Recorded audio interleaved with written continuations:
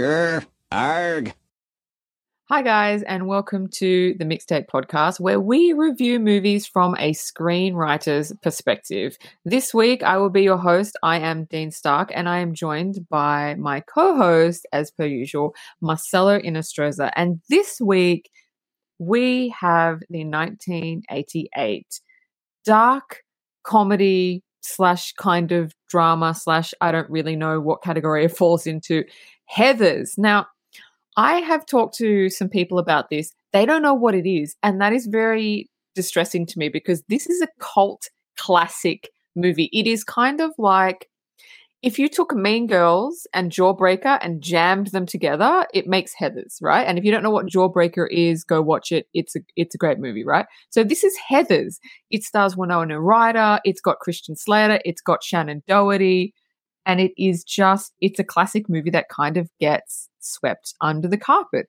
But I really like this. I've only seen this once before, but it is such a good movie. It was directed by Michael Lehman. It was written by Daniel Waters.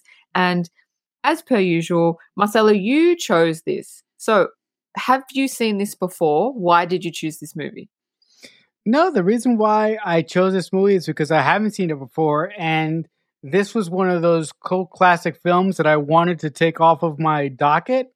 And because of the subject matter, I read a little bit about the film, and because of the subject matter just interests me, and I thought it would be a good fit for the show. Yeah, it is. It's definitely a good fit for the show. So, the premise of the movie is Veronica is part of the most popular but snobby clique at her high school. Soon she starts killing the cool kids with the help of her new boyfriend, JD. So you can tell, like, it's a comedy, but it's pretty fucking dark. Like, we'll get into how dark it is, but it's pretty dark. So anyway, the opening scene. There's 3 white upper-class girls, and they're playing croquet, and croquet is the sport of rich people. And it's in a back garden, and they just look really snooty. They just look like if you said hello to them, they'd just basically just like ignore you. And they're all named Heather. And the reason we know this is because they all start talking to each other. And they go, "Oh, Heather, it's your turn." And the other one goes, "No, I think it's Heather's turn." It's like, no, Heather's turn. And and that's how you know they're all named Heather, because they call each other Heather.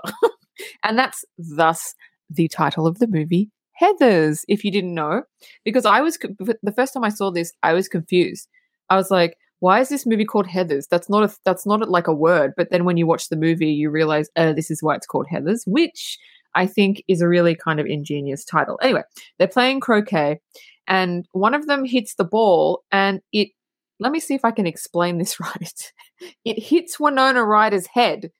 It's like she's been buried in the garden up to her head, and the ball hits it. Right there, right that first scene, you can see it's not going to be a normal teen drama. It's going to be weird. It's going to be quirky. It's going to be off the beaten track, which is kind of exactly what it is. And Winona Ryder's character is obviously Veronica. She is not a Heather. She is a Veronica. And that is the opening scene of the movie. What did you think? This opening scene of this movie got me so turned around because, as you mentioned, it starts off by some rich privileged kids playing croquet. And I'm like, why the fuck are they all calling each other Heather? It was like so weird. There was something about the dialogue, and that's something that I really loved in this film. The writer of this movie wrote the dialogue in such a specific way that it almost didn't fit with the characters that were saying it. The dialogue to me felt like a stitch above the characters that were saying the dialogue. So that was really, really, really, really striking to me from the output. But the other striking thing was the fact that, like you said, towards the end of the scene, one of the Heathers, pushes a croquet ball, and the camera cuts over to Winona Ryder being buried under the ground. I'm like, what in the holy fuck is going on here? So after this, so after this opening scene, I'm like, oh my God, what the fuck is this? And then, and then as we, later on, I really got a good analogy for this film, but we have to get there before I get to say it. But I was really, really impressed with the opening scene of this movie because it was not what I was expecting. I should have known that Heather's was going to be a bit outside the box, but I didn't know how much until I saw the movie. Oh, yeah, 100% it's outside the box. So the first scene, we're in high school, and Veronica, Winona Ryder, is walking down the hallway. One of the Heathers from the opening scene grabs her and says, hey, the other Heather wants to talk to you. And sometimes it does get confusing because, like, Heather wants to talk to you. There's Heather 1, 2, and 3. Right, so let's just there's one Heather that's the head honcho, and then there's the two that's like the lackeys. Yeah, at least they got numbers. Oh, and exactly.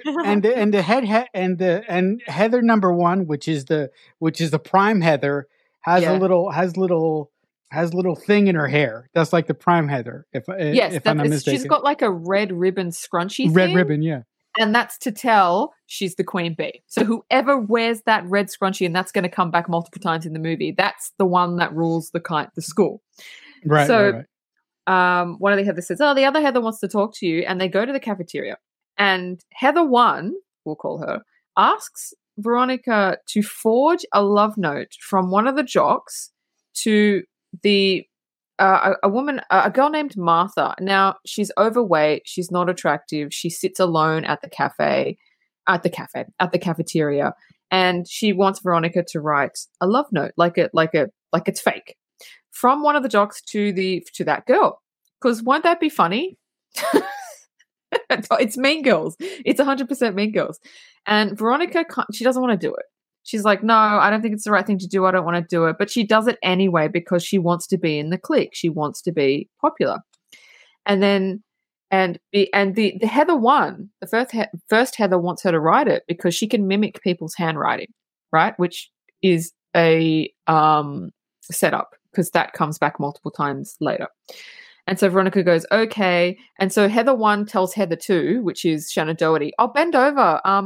Veronica needs something to lean on. And they just do it. They just fucking do it.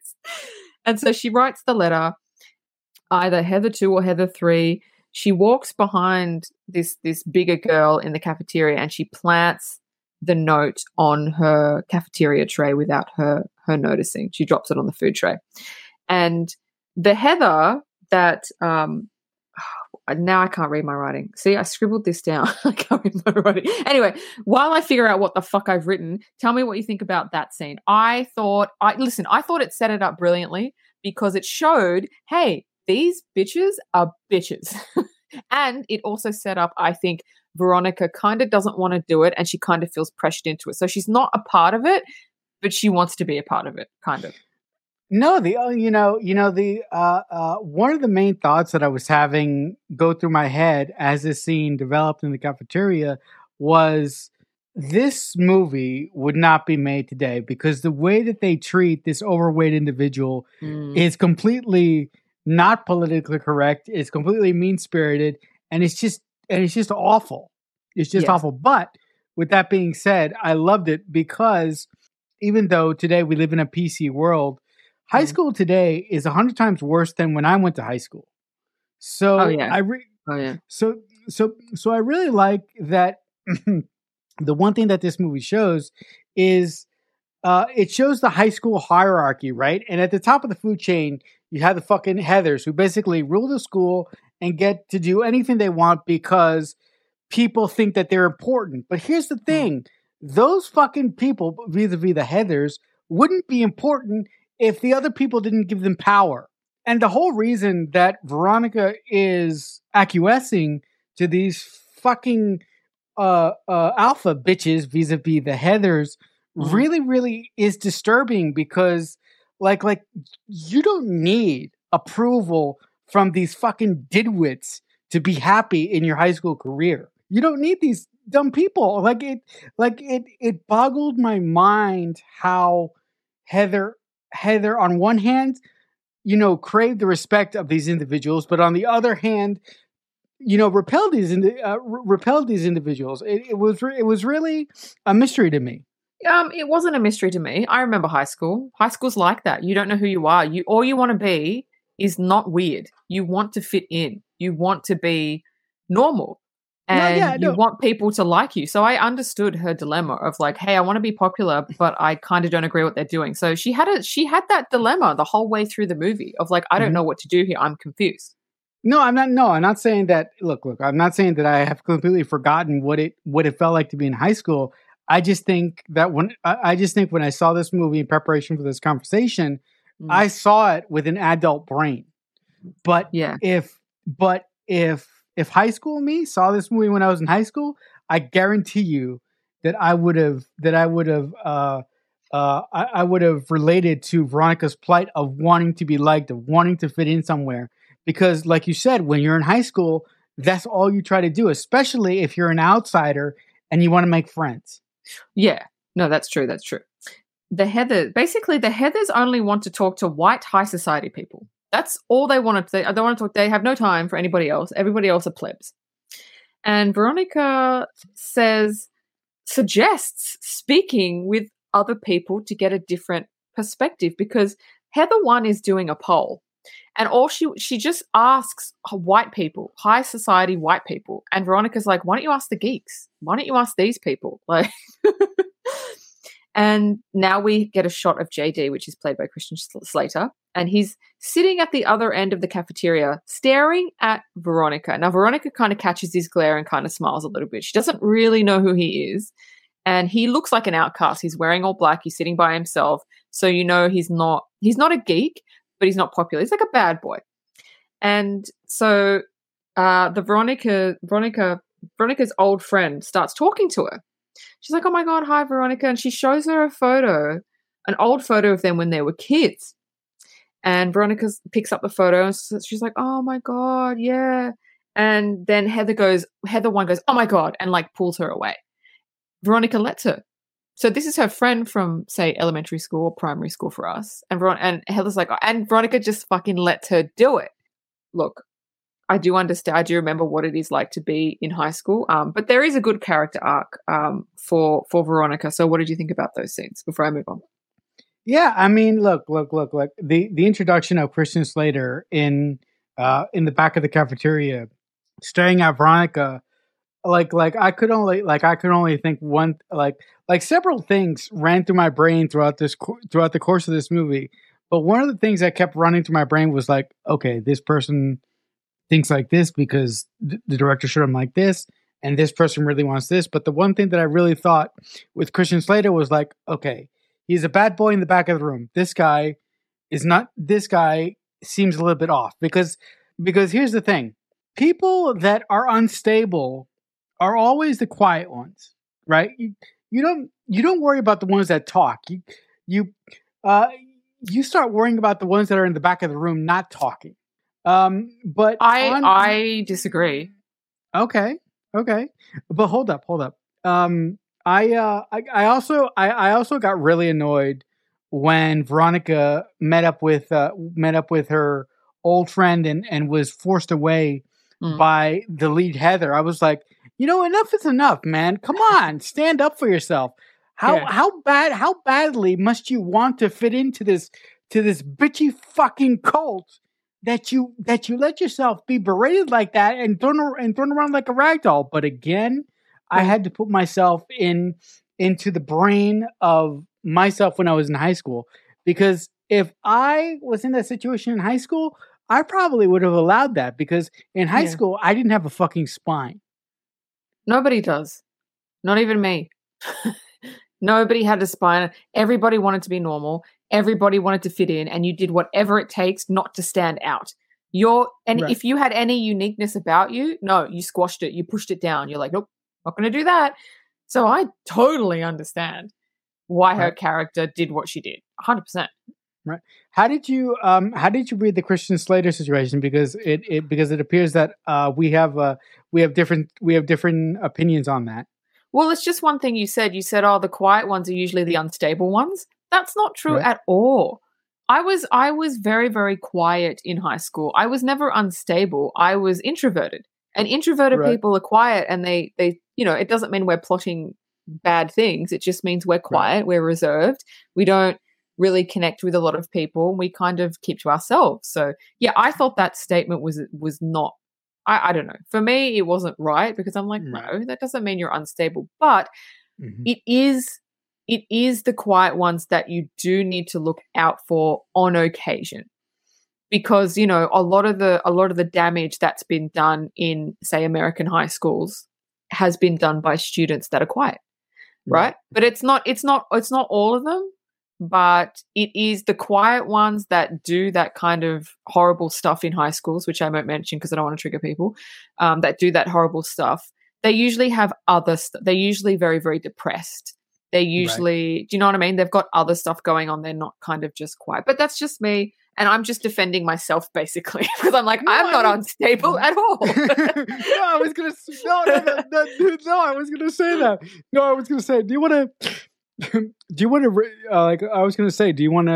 to reconsider that statement?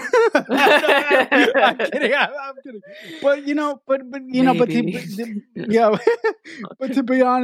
but to be honest, I should have known better because I am something of an introvert myself as well. So I should have known better. All right, moving on. So Veronica, again, she's suggesting talk to the geeks, get them to participate in the poll. And then Heather 1 says basically they are the scum of the school, but fine, I'll do it. Like, she's a mean girl. This is the mean girl before fucking Mean Girls. So if you liked Mean Girls, fucking watch this movie.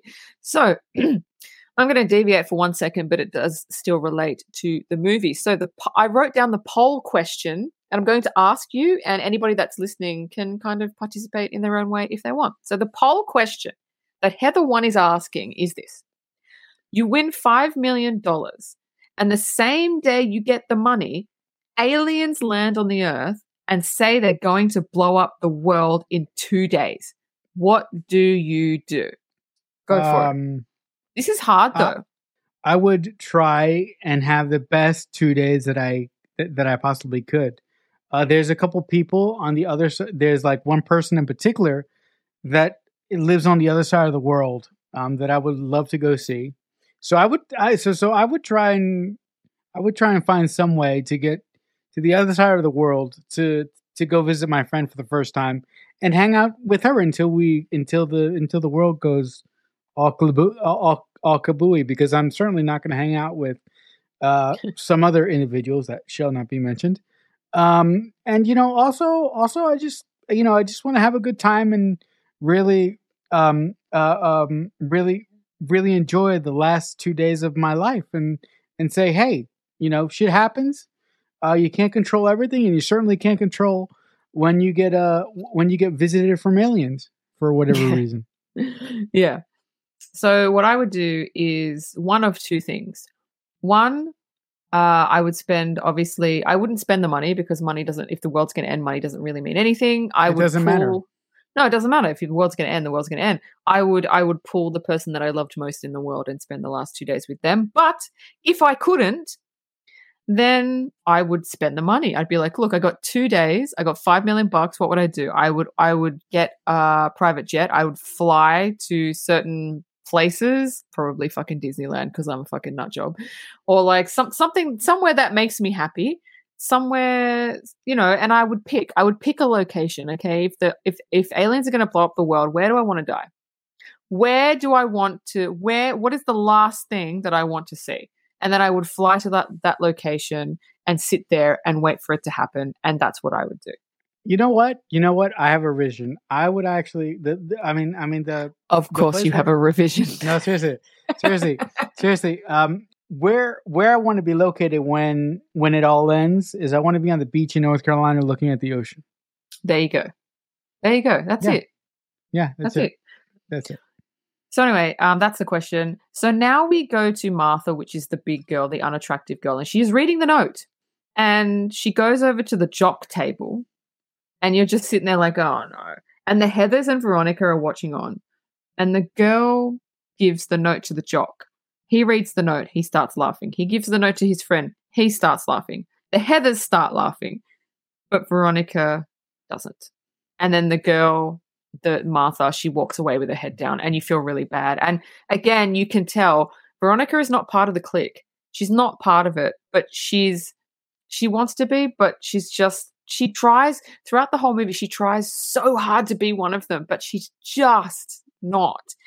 And what do you think about that scene before I move on? Short scene, but what do you Yeah, think? I mean, look. When we saw the character who has the T-shirt, Big Fun, when she actually walked over to those to those football assholes, I was like, no, God, I mean, what could have possibly compelled her to do that? Like how how innocent does one have to be that hopeful that somebody like that would be interested in spending time with you, or would be interested in somewhat sleeping with you? Because the Yeah, note that Veronica wrote from the lead Heather's instructions was salacious.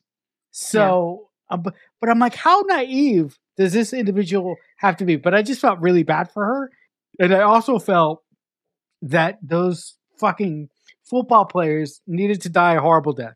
I may get my wish, Mm. I may not.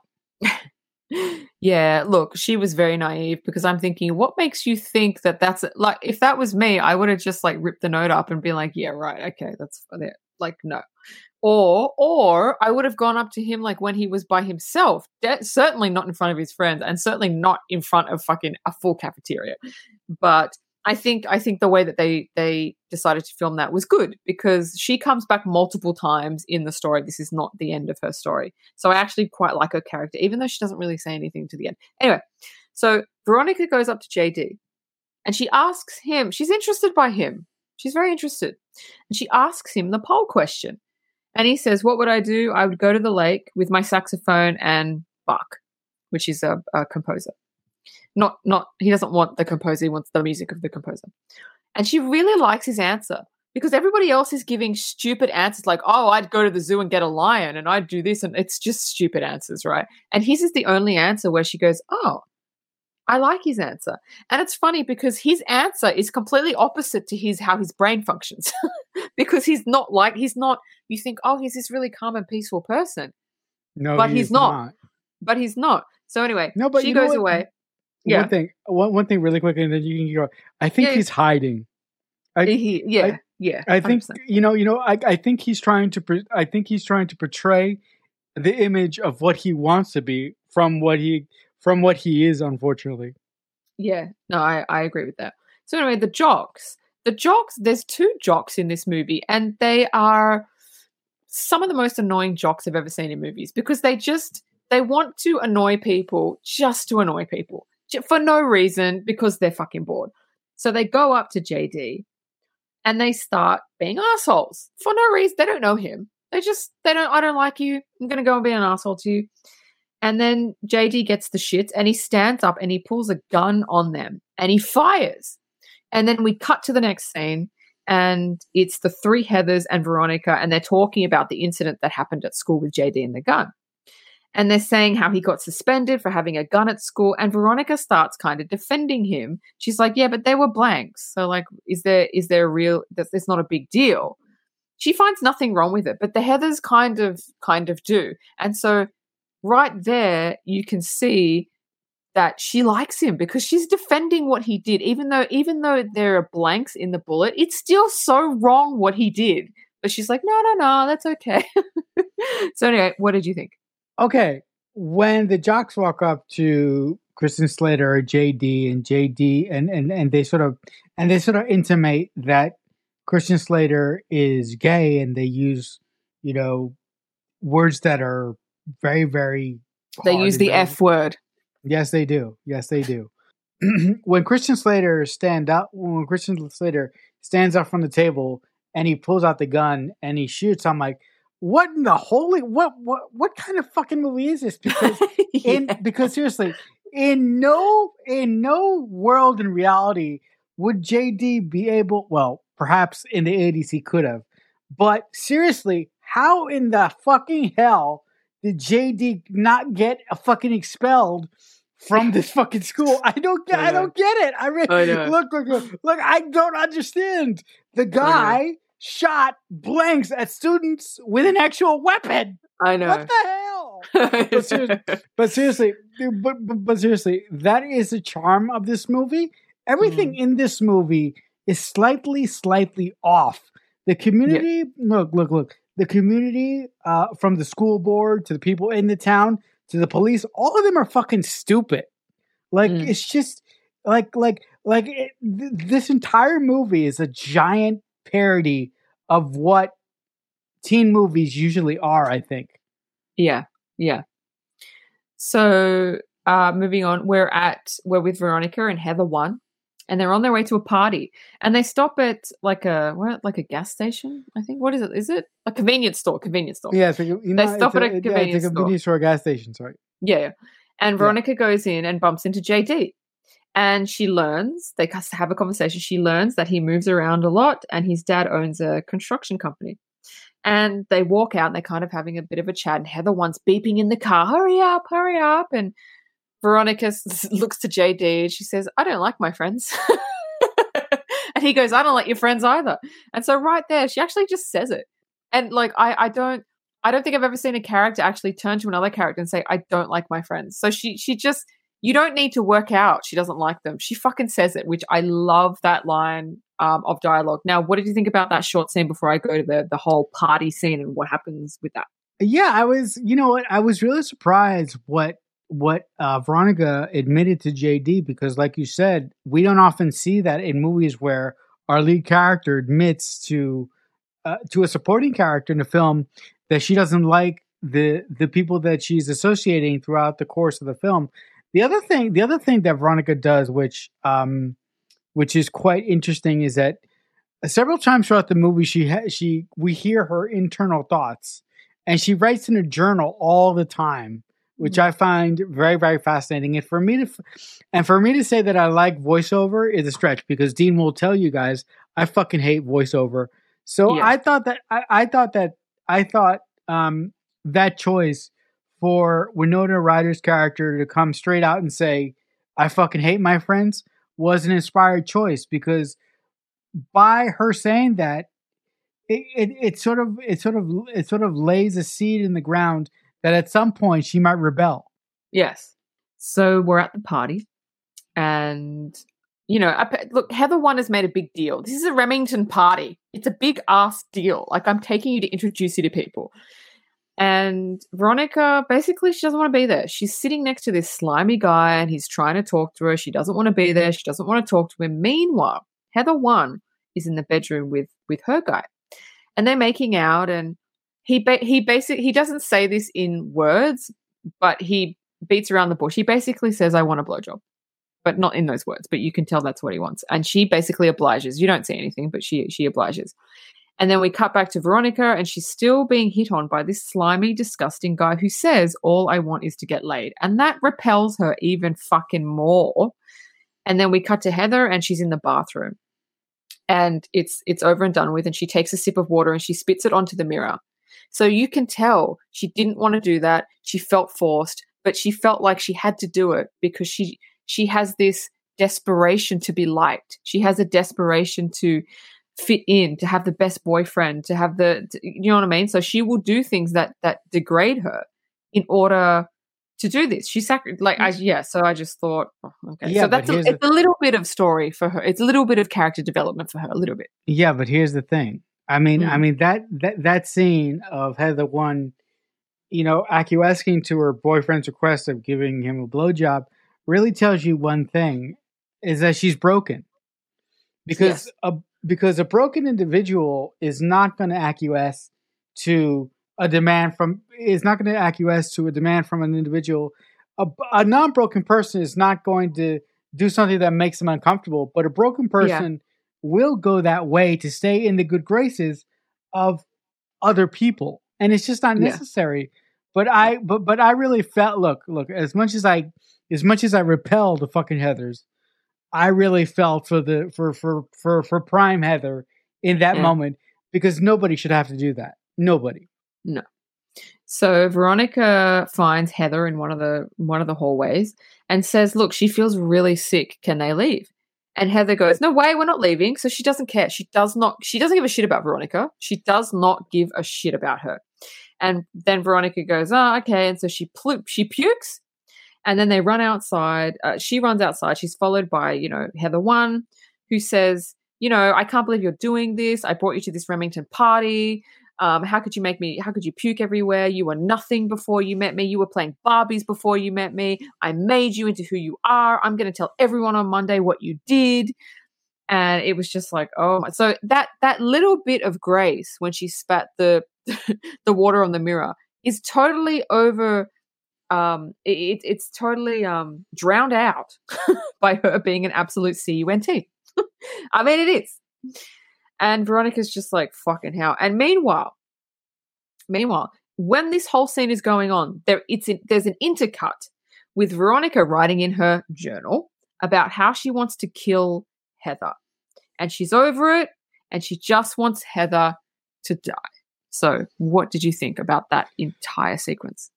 Yeah, well, first of all, I just said like 30 seconds ago that I felt like, that I actually felt that I actually felt something for Prime Heather and what she had to do with her fucking boyfriend. But her conduct after she chases Veronica outside of the party was like, come on. I was like, come on, Heather. I'm trying to be on your side, but you keep fucking being a fucking bitch. So I'm like, good God, like how much of a power trip do you have to be on to tell another individual, if it wasn't for me, you would be fucking shit. But also, let me tell you guys, high school is full of people like Heather. High school is full of people, full of kids who think they are above everyone else because of their social status. And let me tell you, high school, it's only X amount of years. After high school, all the shit that you are going through will go away somewhat. So yeah, I just I fucking hated that scene because, like I said previously, I felt so bad for Heather, but within a second, she made me want to punch her in the face. But Exactly. but on that same note, I'm really glad that Winona Ryder in that moment stuck up for herself and said, she basically said, "I fucking hate you." Yeah, because she realized, God, she doesn't give a shit about me. She does not care. Like, she doesn't care. And I think that's when it clicked in her mind. I don't want to do this. Veronica's at home and JD appears at her window. And she's like, oh, hello. And asks if she'd like to go and play a round of croquet in her backyard. Because that's where all the croquet is. It's in her backyard. The next minute, they're lying naked under a blanket. So they've clearly just obviously had sex. And Veronica mentions that she wants to kill Heather, but what's the point? So, look, sometimes we say things and we, in anger in the moment, and we don't mean them, and we get over them the next day, in 2 days, in a week, we get over them. But unfortunately, Veronica is telling the wrong person. who thinks you have no idea how wrong she is, right? I'm sorry. Go ahead. Because if you told me, oh my God, I want to kill this person, I'd be like, oh, okay, blah, blah, blah. And, I just, you're just venting. But unfortunately, he is the wrong person. And he just takes it very, very, very serious. He's like, oh, okay, cool. Let's do that then. But anyway, that scene, what did you think before I move on? Yeah, when JD pops in through a window and they end up having that tender moment after they've done the deed, I was like, okay, JD seems like an individual that you wouldn't tell certain things to. And when Veronica told JD that all she wants is the lead Heather to be dead, I was like, oh, sweetheart, don't tell him that.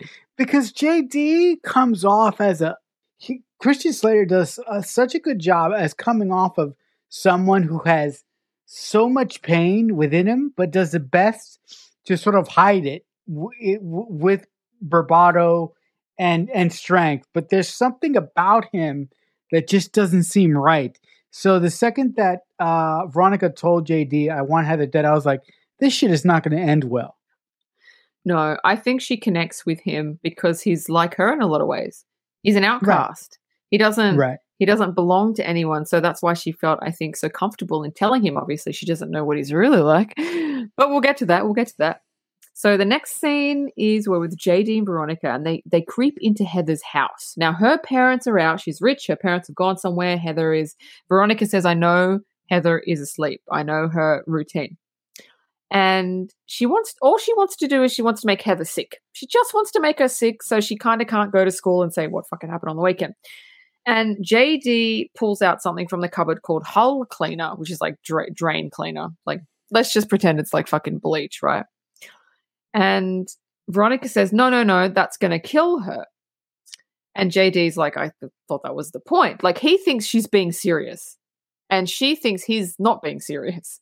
So she pours milk. She goes, what happens if I like mix milk and like orange juice? Is that going to make her puke? Like, she just wants to make her sick.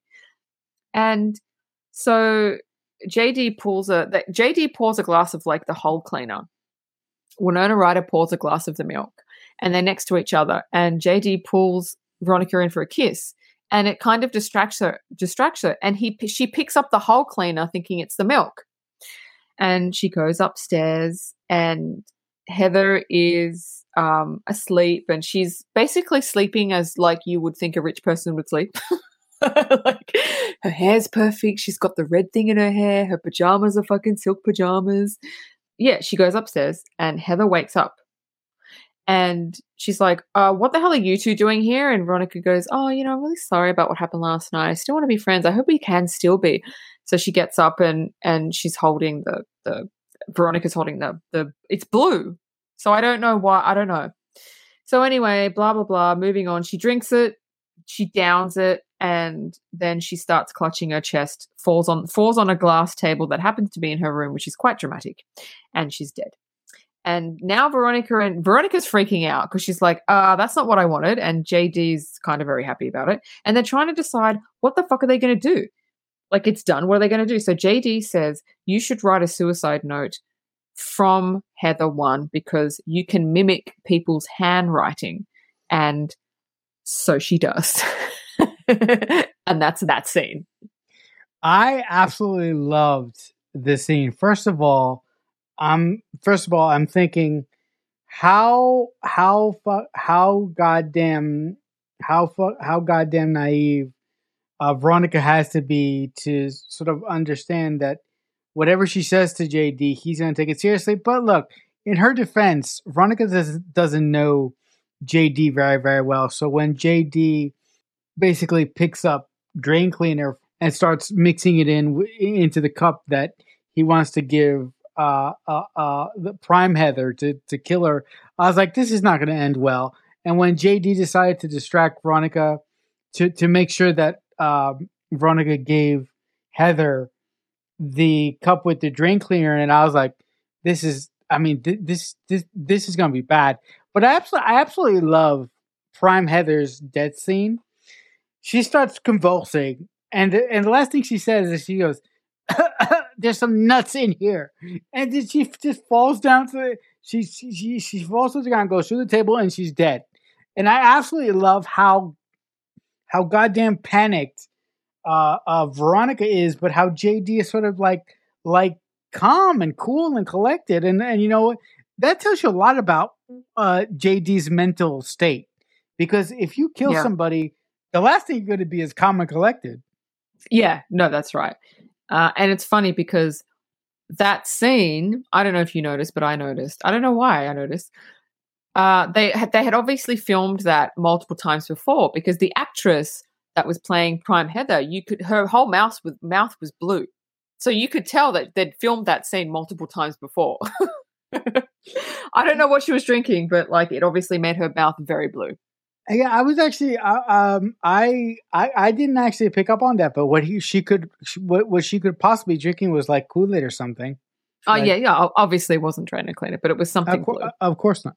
So moving on, Veronica is at school, and she's with the other two Heathers, and they're in the locker room, and they're talking very unemotionally about the dead Heather. One, Shannon Doherty's sitting down eating a fucking chicken leg. She doesn't care. The other Heather doesn't care. And Veronica is realizing even her friends didn't like her. Nobody's crying. Nobody cares. And it's weird, because then Veronica goes and steps into the shower and turns it on. And I didn't really quite understand why she did that to wash her sins away. Like, what is that symbolic? I didn't understand why she did that. It was very odd, I thought. No, listen. I thought the scene was very, very telling in that basically the rest of the Heathers let their true feelings come out about Prime Heather once Prime Heather was dead, and that also tells you how badly individuals want to fit into a particular box when they're young in high school. They will do unbelievable things and things that they fucking hate to do to be popular and to fit in. Yeah. But here's the thing, guys, I will tell you again. You don't have to do that because being popular in high school is not the end of the world. But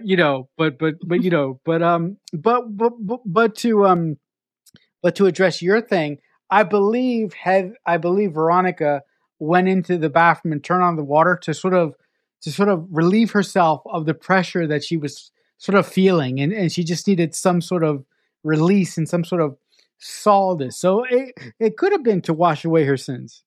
Yeah, I'll take that. I'll take what you said. I don't know. I'll take it. So now we're at one of the weirdest scenes. This movie's so fucking weird. We're in one of the classrooms. Veronica's there. The other Heathers are there. And the teacher, this weird teacher, sits standing there and she's like, okay, we're going to talk about what happened with Heather. I have her suicide note. Let's all revel. Impossible. Yeah, let's all revel in its pathetic beauty.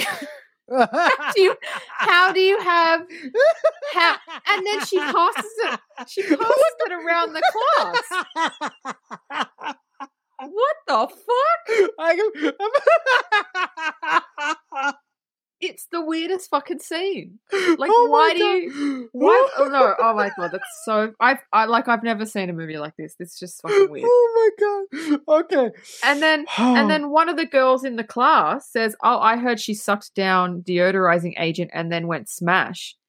And then the teacher goes, "Let's not rehash the coroner's report." Why would anybody have a fucking coroner's report? No, but seriously, no, but you said it. Who in the holy fuck gives coroner reports to fucking civilians? I know the whole scene was fucking weird. It was fucking weird. That's something that you keep in house. If you're police, you don't. First of all, you don't give suicide notes to civilians, and you don't give coroner reports to civilians. So I don't have much to say about the scene except what Dean just said. It's fucking weird. It's fucking weird. So we're with Veronica and JD, and they're watching TV, and they are interviewing students about Heather's death. And everyone is saying really nice things about her. And Veronica, I love this. Veronica is yelling at the TV, you didn't even like her. You hated her. And she's getting really pissed off, which is true. Like, everybody's saying all these nice things about Heather and nobody liked her. And she doesn't like fake people, which is why she kind of likes JD, because he's the only one that she thinks is just like a real person. And it's this, look, I really connected with this because I really have an issue. And I've told people throughout my entire life, when somebody passes away, everybody always says really nice things about them. And I'm like, do no assholes pass away? Is there nobody that passes away that was a dick? Because everybody's so, they were a great person. I'm like, listen, if they were a dick, fucking say they were a dick. Like, I don't know. I'm with Veronica. Like, don't lie. Just say it how that person was. So I do understand. And then quickly, JD's dad comes in, and he's a bit of a fucking weirdo. And you kind of know where JD gets it from. And they have basically more of a co-worker relationship rather than a father-son relationship. So he doesn't really have love. His mum is not there. We'll find out what happened to his mum later. His dad doesn't really give a shit about him. He's a loner, and you understand why he is the way that he is. So go for it. I really connected with Renona. Jesus Christ, with Veronica's plight in this scene, because exactly like you, I fucking hate it when somebody passes away and all they do is they try and glorify this individual's life, even if they were a fucking dick. I fucking hate that. So I am right with my co-host Dean in that if somebody is a fucking dick in life, you should mention that at their fucking funeral. It's like doing fucking revisionist history for no fucking good reason. The only reason that you're doing that, the only reason why you're fucking lying, is to make the person's family members feel better. But guess what? Yeah. But guess what? Even their family members know that fucking individual was a fucking dick. Yeah. The truth all the way. Truth all the way. Don't lie about someone just because they're gone. No. Truth all the way. The other thing, I find it really shocking, and we get to really understand why JD is the way he is when his father steps in, and his father is this fucking, he's just off. His father is a construction worker that will come in later, but his father is just, he's like Dean just said, he is not. He's more like a brother to JD instead of like an authority figure.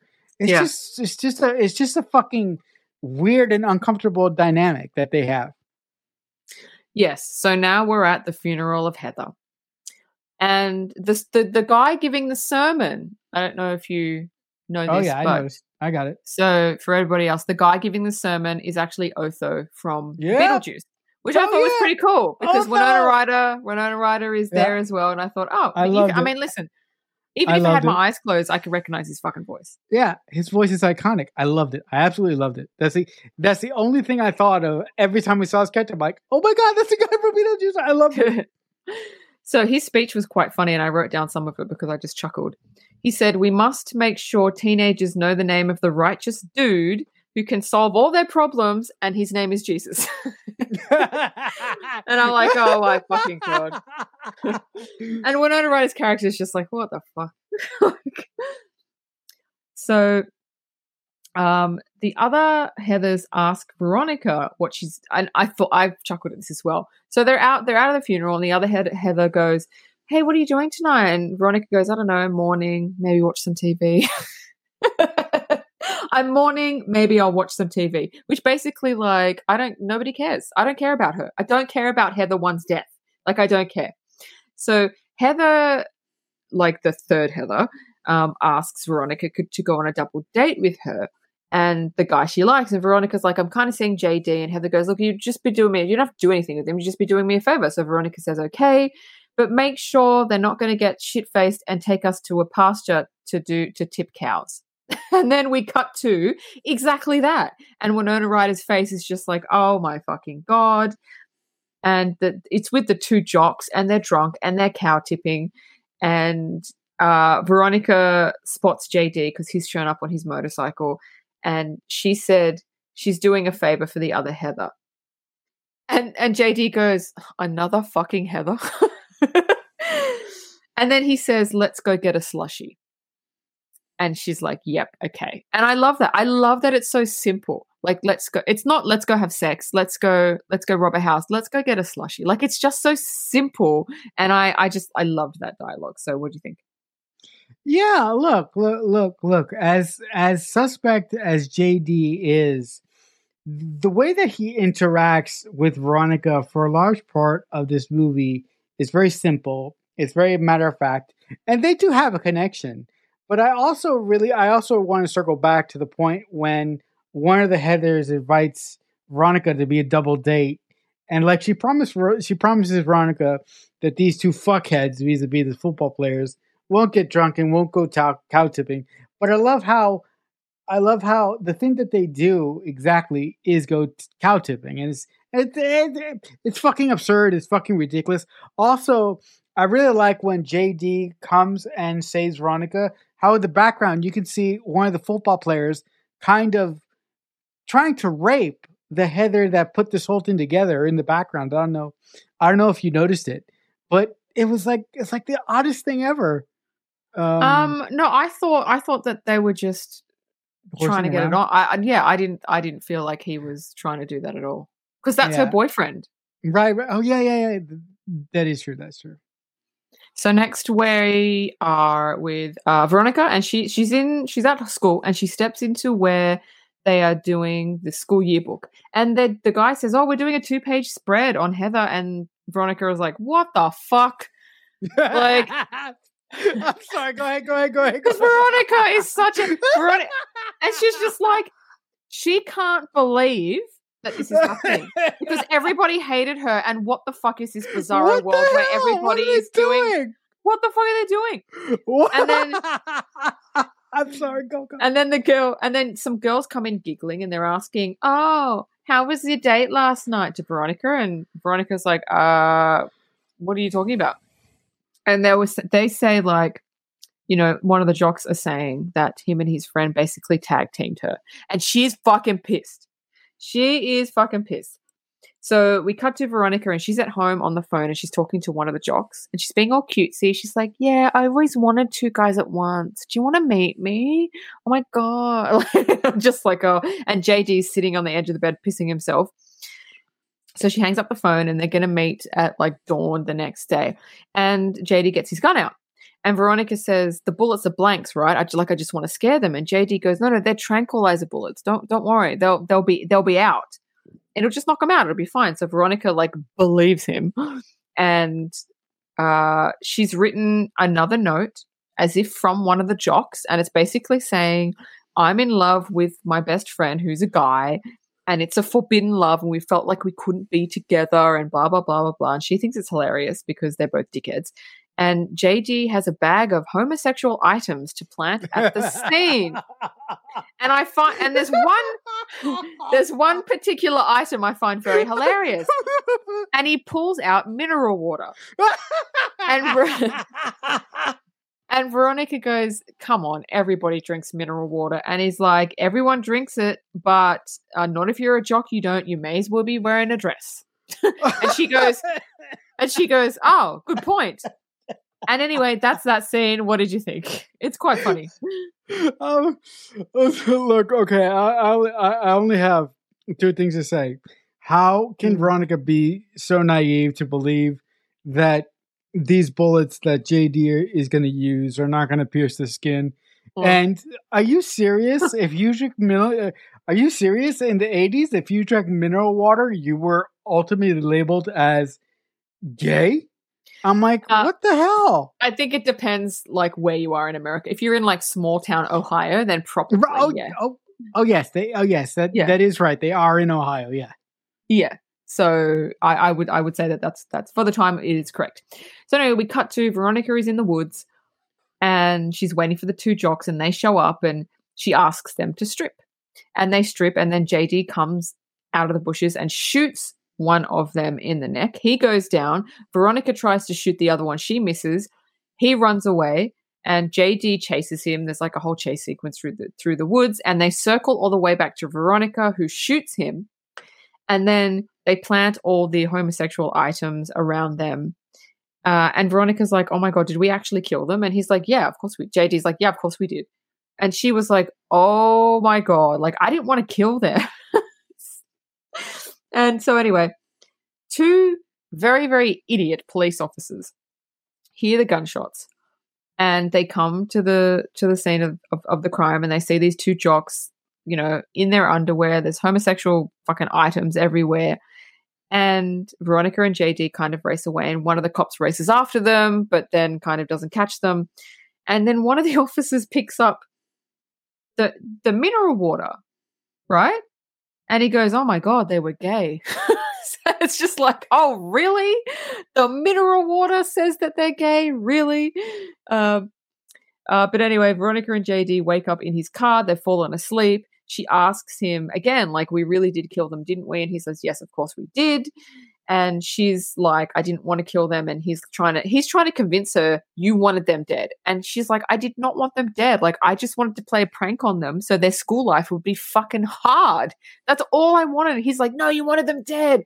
And he is trying to convince her that she wanted it as much as he did, but she's just not having it. She's just like, "No." And that is the turning point where she goes, "Okay, this guy might be a nut job." So that's that scene.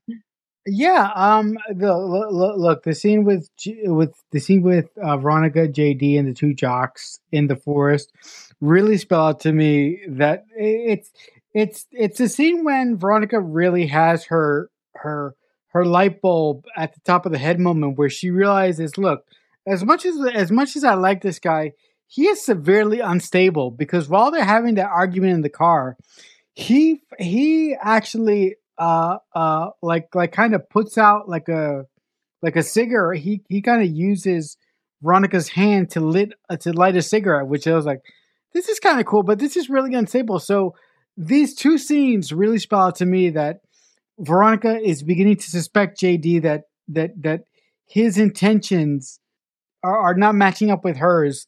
And this is the first couple scenes that Veronica gets some bad vibes from JD, unfortunately.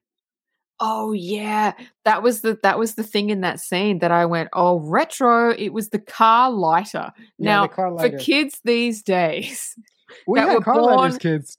We had lighters in cars where you would honestly, but they were part of it wasn't like a portable light. It was a lighter that was built into the car, right? So what you would do is you would push it and it would light up. It would heat up, and then you would pull it out, and the end of it would be like hot, like it would be like like not a flame, but it would be like if you turn on the stove or something, it would be red, and then you would light the cigarette with it, and then you would put it back and turn it off. That was a fucking thing. Yeah, I can't believe that was a thing, but that brought back so many fucking memories. Oh my fucking god! Yeah, like wow. I mean, I Crazy. like when just really quickly when JD pokes the car lighter, I'm like, oh my god, I'm having flashbacks. I had car lighters. I know. Oh my god! I remember my mum had one of those. I thought the car lighter was so fun when I was a kid. I kept pushing it, and mum was like, "Stop pushing it." And I'm like, "No, it's fun." And then I take it out, and it was lit. My mum was like, "Stop! Can you stop doing that?" And I'm like, "This is the coolest thing." Like as a kid, it was the coolest thing ever. It was like fire. The car made fire. Kids these days, they don't know. You don't know, kiddies. They don't know. You don't know. You don't know how dangerous it was to be in a car in the 1990s. You don't know. Also, and the 1980s. Also, just really quickly, the seatbelts in cars in the 1980s and the 1990s, they were rough because they were actually made of steel instead of general plastic. So steel. You mean the buckle? Yeah. The buckle was steel. The buckle was steel. So let's say, I mean, you could. Too bad if it's hot. Yeah. So if you put it on and it's hot, you will burn your skin off. Oh yeah, there were no safe. I can't believe we survived. Yeah, how did we survive? How are we alive right now? I don't know. There was nothing safety about any of the cars that we were ever in. Oh my God. Of course. Wow. Half of them didn't even have fucking airbags. Yeah, that's right. It was just like drive at your own risk. Yeah. So anyway, moving on to the story. Let's get back to the story. So Veronica walks into the cafeteria and she sees her teacher from before that was giving out the suicide note, and she's rallying everyone together, and she's got a TV crew coming in and they're interviewing all the students about, the jocks. And she's just like, what? It's like everything's so fucking positive, and she can't. She's just like, what the fuck is this? And then she just walks out. Veronica's at JD's house, and she's telling him how angry she is about what the school is doing. And at this point, I didn't understand. I was like, wait, why is she angry that everybody's happy? But there's a point where it dawns on me, and I'm like, oh, that's why. That's why she's pissed off. And I love the reason why she's pissed off. So anyway, she's pissed off about what the school is doing. He loves it. He loves anarchy. He loves chaos. He loves it. And again, she sees, oh, this guy is actually like there's something wrong. So anyway, JD's dad comes in, and he comes in with a VHS tape. He puts it in, and he goes, look at what I did. And it's basically a building he's rigged to demolish because he's in construction. And he's a little bit unhinged because he's like, oh, this is what makes life worth living. He just likes destruction. And then you go, oh, that's why JD is like how he is. And we learn about JD's mom. No, but that's not it. That's right. Sorry. But I was like, get there. This is it. Sorry. So we learn about JD's mom, and he explains that his dad had rigged a building to blow, and his mom had walked into the building 2 minutes before it was rigged to blow. But she knew it was going to blow up. So she basically killed herself. And again, it's another reason why he's so fucked up. And then he just randomly gets a gun out and shoots the radio. And Veronica's like, I've had enough. I'm not doing this. She breaks up with him.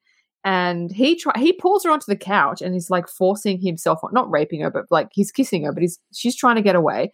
And he's like, no, don't go anywhere. And anyway, she pushes him off. She breaks up with him, and he's just basically, she just says, you're just too weird and unstable for me. Like he is. And that's that scene. Yeah, look. This is a scene that we've been waiting for the entire movie, because this is the scene where we get JD's backstory, and we understand that the reason why he is so quote unquote broken inside is because his mother basically committed suicide by walking into one of his father's job sites and basically blowing herself to bits. The other thing that really, it didn't bother me, but I just said to myself, is there no such thing as gun control in this fucking movie? Like, JD has a gun on him all the time. It's like, Veronica, as a girlfriend, aren't you concerned? And look, and I understand that Veronica, until basically 2 scenes ago, had blinders on, and she just wanted to do what she wanted to do. But I think that it took Veronica too long as a character to really understand how broken JD was. There's a difference between liking somebody and understanding that person that you like has something broken within them, which clearly JD does. I think she saw the red flags, but just like in real life, if you really like someone and you connect with someone, you just dismiss the red flags. You're just like, until it becomes too much and you go, right, okay, these are too many red flags, I have to walk away. I think that's what happened. Right. So that's why it took her so long. So we are at, we're with JD, and he visits Heather number 2, which is Shannon Doherty, with an old photo of her with Martha, the big girl, because she used to be friends with Martha. And she's basically like, where did you get that? Like, she doesn't want anyone to know that she used to be friends with this girl that nobody wants anything to do with. And he says, all I want from you is for you to take Heather 1's place and basically be Queen Bee. That's all I want. And I will be asking you for a favor, and it's not a big one. It's nothing weird or anything. I'll be asking you for a favor down the track once you've kind of cemented that you're Queen Bee. And he hands her the ribbon, the red ribbon that Heather 1 used to wear, that basically says, hey, this is Queen Bee. Now, you don't know what the favor is yet. And you don't know quite why he's asking her. Like, why would he want that? Because he's so kind of against all of that. And a short scene after that is Veronica. I really, really like this scene. Veronica goes to Heather 1's locker, the dead one, and she opens it. And she sort of has a realization about what she's done. And it's taken her this long to realize, oh my God, she doesn't say anything, but you can see it. Like, oh my God, I killed someone. I took somebody's life. Oh my God. And it just, see, Winona Ryder is so good. She's literally in all my favorite movies. Her face is so expressive of, oh my God, what have I done? Without actually saying anything. So I absolutely love that scene. So what say you about those 2 scenes? First of all, Winona Ryder, I have to echo those thoughts really, really quickly. Winona Ryder is the queen. She is some like her facial expressions, like Dean just mentioned throughout this movie and several other movies.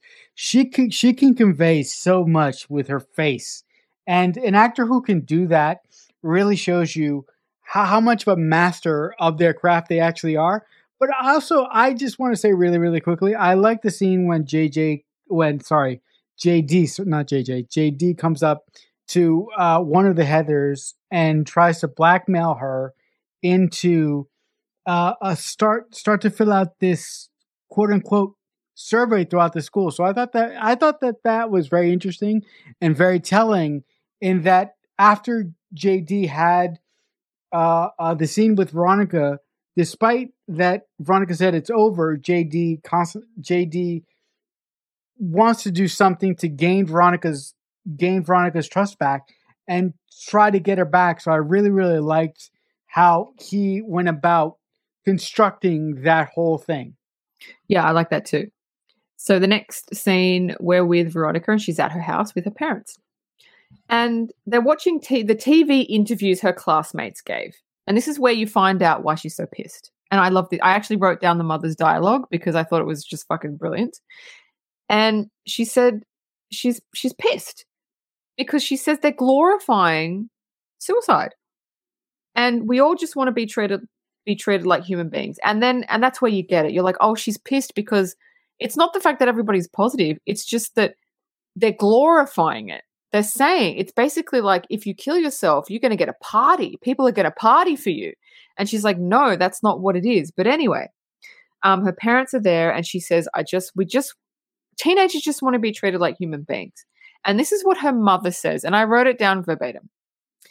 Treated like human beings. Is that what you, sorry, let me try that again because I can't read my writing. Once a fucking again. I cannot read my writing.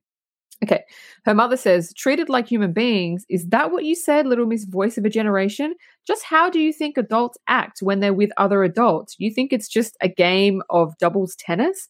When teenagers complain that they want to be treated like human beings, it's usually because they are being treated like human beings. And I fucking love that dialogue because it's true.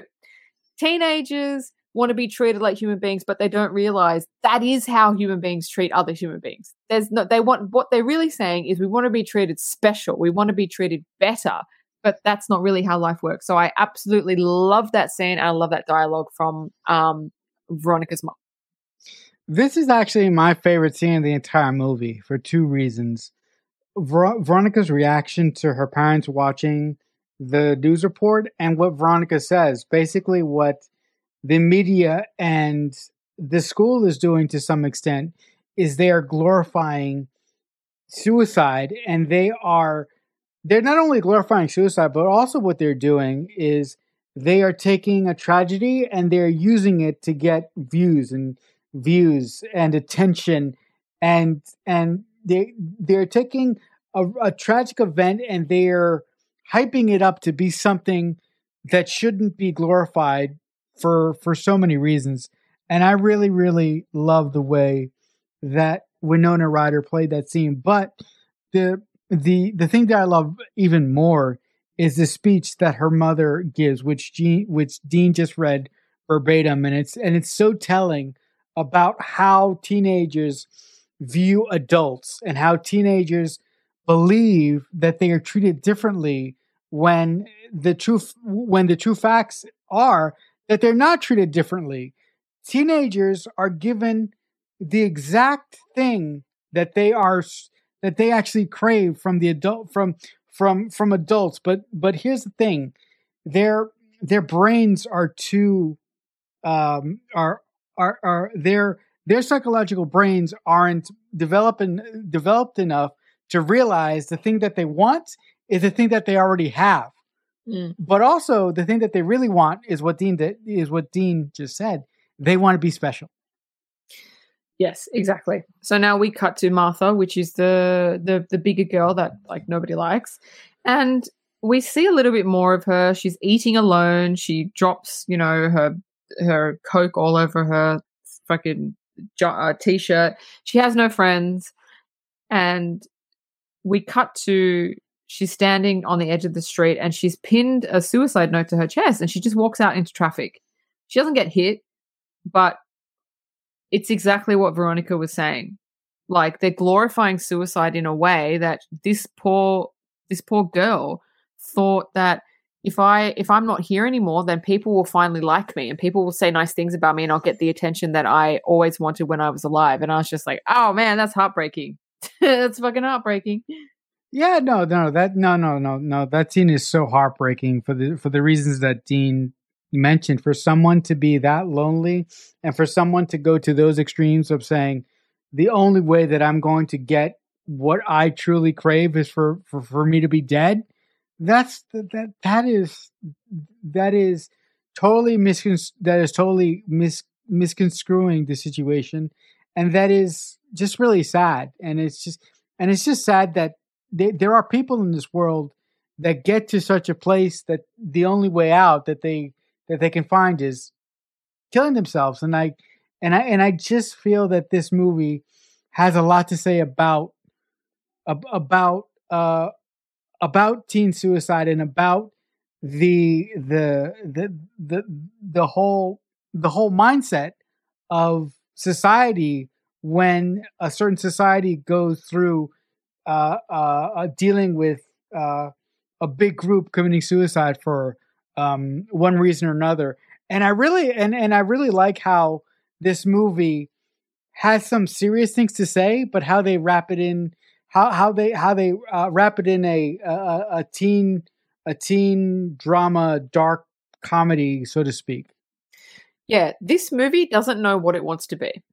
Trying to explain this movie to someone, because you're like, oh, it's like Mean Girls. It's like about a mean clique. And it's like, well, yeah, the first 10 minutes is, but then it turns into suicide, and then it turns into, JD becoming a psychopath. And then, do you know what I mean? It's so many different things in this movie. It's not a normal high school movie. It's just fucking not. There's so much dark shit in this movie that it's crazy. That's it. It's very inconsistent. And I also think that it's, if John Hughes got drunk and took some acid, he would have probably. This is like John Hughes, like if he was like on crack, he was like on crack. Yes, yeah. That's it. Yeah, it is. It 100% is. So now we're with Heather number 2, which is Shannon Doherty, and with Veronica in her bedroom, and they turn on the radio because they really enjoy listening to a certain radio station. When the other Heather 3, calls in saying that she's depressed and she doesn't know what to do, and Heather 2 starts laughing and then says, I'm going to spread that shit all over school. And Heather 3 is being serious. She's depressed. She doesn't know what she wants. Heather 2 doesn't give a fuck. And Veronica's like, So the next day they're in class, and Heather, let me try that again. I say Heather you know what? I don't know if I've said cocaine in Cocaine Bear more, or Heather in this fucking movie. I don't know. I think you said Heather more times than you said cocaine in our last episode. Because there's 3 characters named Heather. Right. And after this, I don't want to say Heather ever fucking again. No, actually, I don't either. But here's the thing. Isn't Heather 2 actually Heather 1 now? But that's neither here nor there. Please don't confuse me. I can't. No. Please don't. I don't want. No. I'm sorry. The numbers are the numbers. Okay, the numbers are the numbers. I'm sorry. The other thing. Okay. Technically, you are right, but please. Yeah. Heather 3 is in the classroom, and she's clearly upset because everybody knows what she said on this fucking radio show. And she rushes out of the class to the bathroom. Veronica follows her, catching her basically putting a whole, all these pills in her mouth. A whole bottle of pills, and she basically hits them out of her mouth, and she's basically saying, what the fuck are you doing? Like, how stupid can you be? And Heather 3's like, I'm not happy. And I love this line of dialogue by Veronica, and she said, if you were happy every day of your life, you wouldn't be a human being, you'd be a game show host. I love that. It's true. Such a good line. You're not supposed to be happy every fucking day. It ebbs and flows. You're not supposed to be happy every day. So what do you think about those things? No, I look. I really think it's telling that this whole clique, this whole Heather Queen Bee clique, all these people were together because of convenience, but they really didn't give a shit about one another, right? Yeah. All they wanted to accomplish by being together in this group is they wanted safety and popularity in numbers. But once Prime Heather got axed, it's like the whole group, after Prime Heather got axed, it's like the whole group started to show each other's real colors, and that couldn't be more evident than when Heather 3 calls into the radio station and says she's lonely, and Heather 2, who's with Veronica at the time, says, I don't give a shit. Because if these fucking kids really cared about each other, Heather 2 wouldn't have said that. But guess what? They're all bitches, and they're all out for themselves, except for Veronica.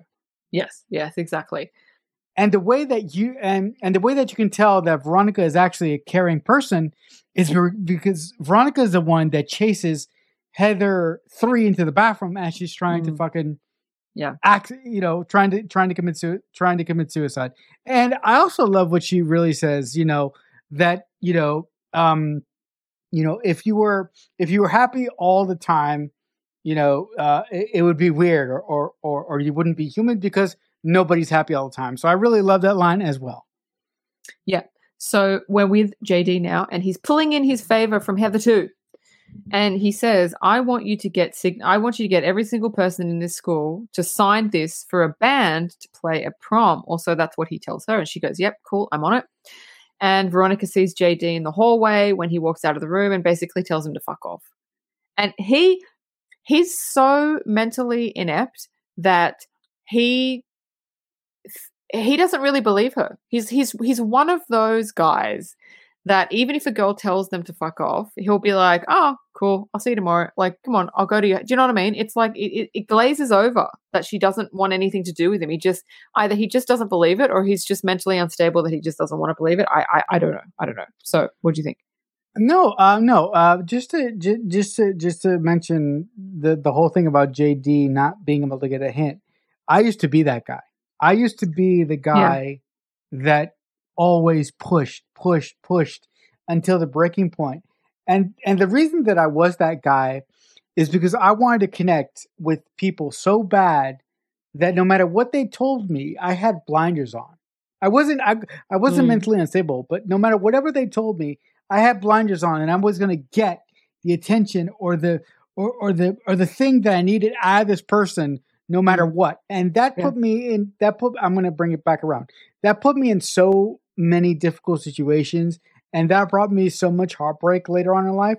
So I really kind of understand where JD's coming from, but I also am like, this is the behavior of someone who is clearly not well, because someone who is in their right mind would understand that when a girl says it's over, it's fucking over, and there's no future here. So the fact that JD didn't understand that, I completely agree with you 100%. That does show that he is not operating with a full deck here. Yeah. So Veronica gets home and her parents tell her, oh, your friend JD stopped by and they told us that you were thinking about killing yourself. And she's just like, oh, what the fuck? And she's fucking pissed. And she goes into her room and there's a Barbie doll hanging by a noose. And then JD's in her room and she calls him a psychopath, and they go into the kitchen and he grabs a knife, and we realize he basically just wants to kill people. And the next on his list is Heather too.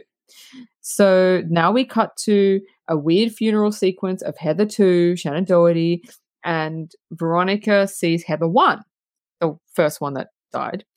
And she says, oh my God, my afterlife is like so boring. And then she wakes up and we realize, oh, that was a dream. And then Veronica gets up and she starts writing in her diary, let's see what you do with an unscheduled suicide. So, and I was like, ooh, so what do you think about that? I was absolutely scared to death when Renata Wider got up. She went over to her journal and she basically wrote in her journal, let's see what you do with an unscheduled suicide. Because the scene that we get next, I was like, no fucking way. This movie did not go there. For a split second, I was like, if any movie's going to go there, it'll be this movie. But I'm so happy that Winona Ryder knew how to hang herself properly, and she distributed the weight properly. And I absolutely love two scenes when JD comes in and sees Winona Ryder's supposedly dead body hanging there, and this speech that he gives, I think, is just great. But I also really love when Veronica's mother comes into the room a little bit later, and the look of shock and sadness on her face is really, really telling. But I also really love what she says about Veronica. That she starts to confess her sins of being a bad mother, and then all of a sudden, Veronica's head lifts up, and she goes, "Oh, how are you doing, Mom? Is it time for dinner already?" I love that. I absolutely love that. Yeah, so JD climbs up a ladder into Veronica's room, and she finds Veronica hanging by a noose. And it's funny, his reaction is just like, "Oh, he has no emotion," and you kind of knew it. That's a problem. Yeah, you kind of knew he had no emotion, but when he sees the girl that he really wants to be with dead, he just doesn't care. He's like, "Oh man, this sucks. And you're like, oh, he's actually a psychopath. Like right then, I was like, oh, he's a psychopath. And he starts on this rant about how he came here to kill her or to get her back. He wasn't sure. And how the petition that he gave Heather to, nobody even read. Everybody signed it. Nobody read it, because if they did, they would know that they were actually signing a massive suicide note, because he wants to blow up the school. And you're just like, this movie took a fucking turn. It took a fucking big giant turn. No, I mean what you said before is very, very accurate. This movie starts out being a couple of things, but in the third act, this movie goes into fucking La La Land. I think this movie becomes very, very serious very, very quickly. Oh yeah, and then JD leaves. And her mum walks in, like you said, and Veronica, and her mum's like, oh my God. And anyway, Veronica opens up her eyes and she jumps down. She goes, hey mum, why are you so tense? Oh my God, if that was my daughter, I would have a fucking heart attack. So anyway, the next scene, JD's making the bombs. It's just a shot, not really a scene. And now, or at school, and JD is planting the bombs around the gym and the boiler room because there's an upcoming assembly. Now, I want to ask you something very, very serious. Are you ready? Sure. What the fuck is a boiler room, and why does every American school have one? The boiler room controls the entire heat for the building. What do you mean heat? Well, like what heat? You have heat in your schools? Okay, yeah, of course you do. What? No. So hold up. Wait a minute. Whoa. The boiler room is where it's where you put all is where you put the air conditioning units for the entire building. You had aircon? Yeah. At Australian high schools, listen up, people. At Australian high schools, there's no heating. If you're hot, you open a window. We don't, and we have those fans. The ceiling fans. Wow. What the fuck? What are you talking about? Heat and aircon in a school? What the fuck is that? It's fancy as shit. Yeah. And in Australia, it gets like it gets like 100 degrees. No, open a window. You're guys. In America, we're special. In more than one way. I'm so sorry. In more than one fucking way. Oh my God. That's blowing my mind. I'm so sorry, sweetie. I didn't mean to say that. I feel so bad now. I'm sorry. Wow. You know what? If people want to experience pain and suffering, you should go to school in Australia. That is pain and suffering, honestly. But it teaches you to be strong. Yeah. Holy shit. That's blowing my fucking mind. I couldn't believe that. Really? Yeah, that's blowing my fucking mind. Wow. Okay. Aircon at a high school? You fucking kidding? Yeah. So you have it's like aircon is like central air for the entire building, and in the in the winter you get heat. Yeah. Oh my God. Yeah. Wow. It's pretty crazy, right? I feel like I'm living in a third world country. Are you okay? No. I'm blown away. I'm actually fucking blown away that you guys have that. That's luxury. That's fucking luxury, people. Okay, so Veronica knows what he's up to because there's a big assembly. She knows he's in the gym. She knows he's planting the bombs there. So Veronica catches him in the biggest boiler room I've ever seen. I don't know if they're that big, but it was pretty fucking big. Yes? No? I don't know. No. Well, it depends. First of all, it depends on the school. Yeah. And it depends on how many aircon units you actually have within the school. I'll stop it. I don't want to talk about aircon in school anmore. This is freaking me out. I'm sorry. I don't want to talk about air conditioning in schools. This is not a thing. Okay. I can't. You guys have making me laugh. I can't focus. I'm getting triggered. Okay, getting severely triggered. I'm so sorry. I'm sorry, Haley Bob.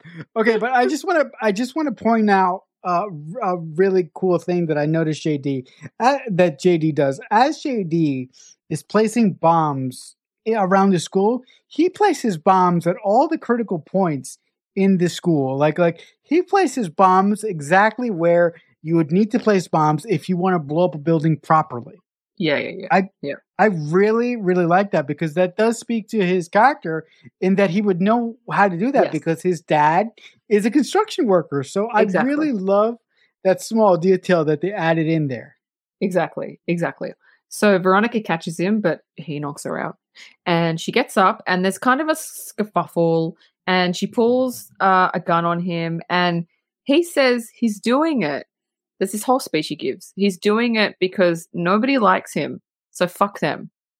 And then you understand, like, he's psycho, but his mum died. His dad doesn't give a shit about nobody gives a shit about him. Nobody pays him any attention. And so you kind of understand why he's doing that. He's like, why do I care about the school? Fuck them. Everybody fucking hates me. I don't give a fuck. No, let's go out in a fucking... you feel bad for him. Let's go out in a blaze of glory. Yeah, you completely feel bad for him because when somebody is ignored like that, when somebody is pushed aside, all they understand is what's wrong with me. What did I fucking do wrong to make everybody not give a shit about me? How can I make people fucking see me? And look, perhaps this is the only way that JD can get some fucking attention and get some peace. Also, it's just really sad. Yeah, so she ends up shooting him, and she's asking him, how do I turn the timer off? Because there's a timer there. Now, this is the bit I didn't really get because I don't know anything about bombs. She shoots him, and then he plunges a knife in the top of the dynamite, and it stops the timer. I don't. Yeah, that's a no. It's a no, right? That's weird. No. If you actually did that with a ticking bomb, that motherfucking thing would have gone. That thing would have gone off. Well, that's what I thought. So that was that is completely writer's license. I mean, guys, as writers, Dean has done it. I have done it multiple times in my career. We do shit sometimes in scripts where we do shit sometimes in scripts that doesn't make any sense because we need something to happen. Yeah. And I think in this one moment, as brilliant as the writer who wrote this movie has constructed this movie, which I think is great, that was the one moment where I go, oh, I saw what you did there because you had to do it. Yeah. So Veronica walks out of the school. Her fucking hair's disheveled. She's got blood everywhere on her face. She walks out of the school, and then JD walks out after her, and she's like, what the fuck? I shot you. But he's like, he's clutching his chest, and he's stumbling down the stairs, and he shows her he has a bomb strapped to his chest. And JD says, and I love this. He says, now that you're dead, what are you going to do with your life? I love that because he went around telling everyone she's dead. And she pulls out, and I love this. Okay, let me say that again. Now that you're dead, what are you going to do with your life? And she pulls out a cigarette and puts it in her mouth. And I was like, oh, you're a cool cat, babe. You're a fucking cool cat. I'm going to have a smoke. That's what I'm going to do. Yep. And then she stands there with the unlit cigarette in her mouth. She just looks at him. He walks away. She's not even trying to stop him. She's over it. She's fucking over everything. And then you don't see it, but you have a shot of like inside of the assembly, and you hear this like bomb go off. And then you cut back to her, and she's all covered in this like smoke soot, and the cigarette is lit, and she just takes a drag of it. Just stands there and takes a drag of it. And I'm like, so cool. You are the coolest shit. Cool. She doesn't even. She's at that point where you get to a point where you just don't give a fuck. Yeah, and she just takes a draw of the smoke. I fucking love that. And anyway, what do you think about that scene? Look. The fact that after Veronica shoots JD's finger off and goes outside the school, how JD's still standing, I don't get. But also, I love the fact that JD ultimately had a grand plan of killing himself, and the fact that he basically does a suicide bomber run to himself was just great. The fact that at this point, Veronica's character doesn't give a shit, where she puts the cigarette in her mouth, and after JD blows up, I love the fact that the fire from his explosion lit her cigarette. I thought that it was the fucking coolest thing ever. It was. She doesn't even miss a beat. Yeah, it was just so cool. The only thing that I was wondering was, wasn't she a little bit too close to him? Wouldn't she have been? Oh yeah. She was. But again, perhaps he walked away or whatever. But look, that's whatever. The logic of the scene doesn't really work, but it doesn't matter because the scene is so fucking epically awesome. Yeah. Everything about the scene I absolutely love. Yeah, me too. So Veronica walks back into everybody's running out of the school because they've heard the bomb. She walks back in. She's disheveled. She's got soot all over. Everybody's kind of looking at her but running out of the school. And Heather, too, Shannon Doherty, comes up to her. And she goes, you look like hell. And Veronica goes, thanks, I just got back. Which is like the best. It's like literally the best comeback ever. Thanks, I just got back. Oh my fucking God. That's amazing. And then Veronica says, she reaches over to Shannon Doherty's hair. She's got the red ribbon, which is like Queen Bee. She pulls it out of her hair. And she says, there's a new sheriff in town. And then she ties the red bow scrunchie into her hair to signify she's the new Queen Bee. And the first thing she does, she sees the bigger girl that stepped out into traffic. She's in a wheelchair, her legs in a cast and all this stuff. She sees her wheeling down the hallway. And the first thing on her agenda is she goes up to her and she says, hey, I don't want to go to the dance. What do you think if we rented some videos and we just watched them at my place? What do you think about doing that, just you and me? And the girl smiles and she says, yeah, sure. And then they just walk down the hall together and that's the end of the movie. And I thought that was beautiful because she's the Queen Bee, yes, but this is how she's going to do it. She's not going to do it how they did it. And I thought that was beautiful, beautiful character arc. Yes, I absolutely love it. I absolutely love that once Veronica steps goes back into the high school, she meets up with Heather too, and takes the red ribbon off her forehead, becomes Queen Bitch, but I also becomes Queen Bee, not Queen Bitch.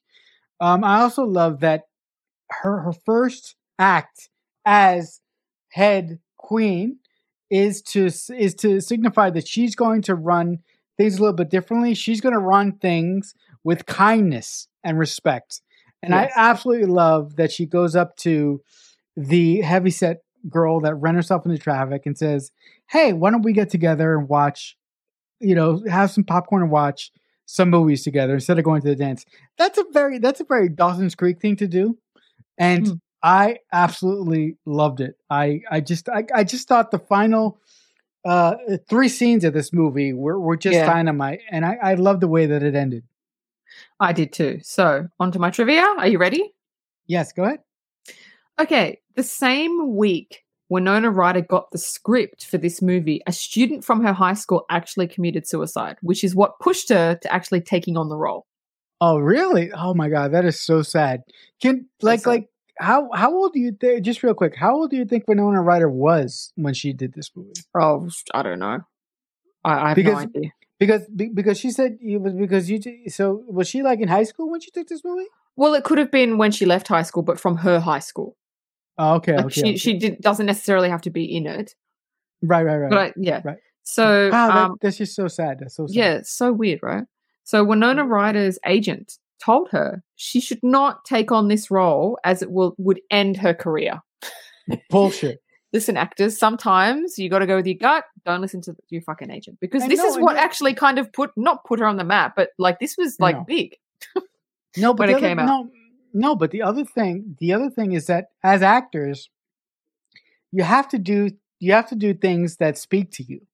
You have to do things that make you feel something. You can't just do quote unquote, blockbuster movies just to make your agent happy and just to just to be above the fold or just to be top billed your entire career. The other thing I would say to this agent is that she's fucking Winona Ryder, bitch. Yeah. So the next one is Tori Spelling saw Shannon Doherty in this film and recommended to her father to cast her in 90210. Oh, that's how she got the role. Oh my God, really?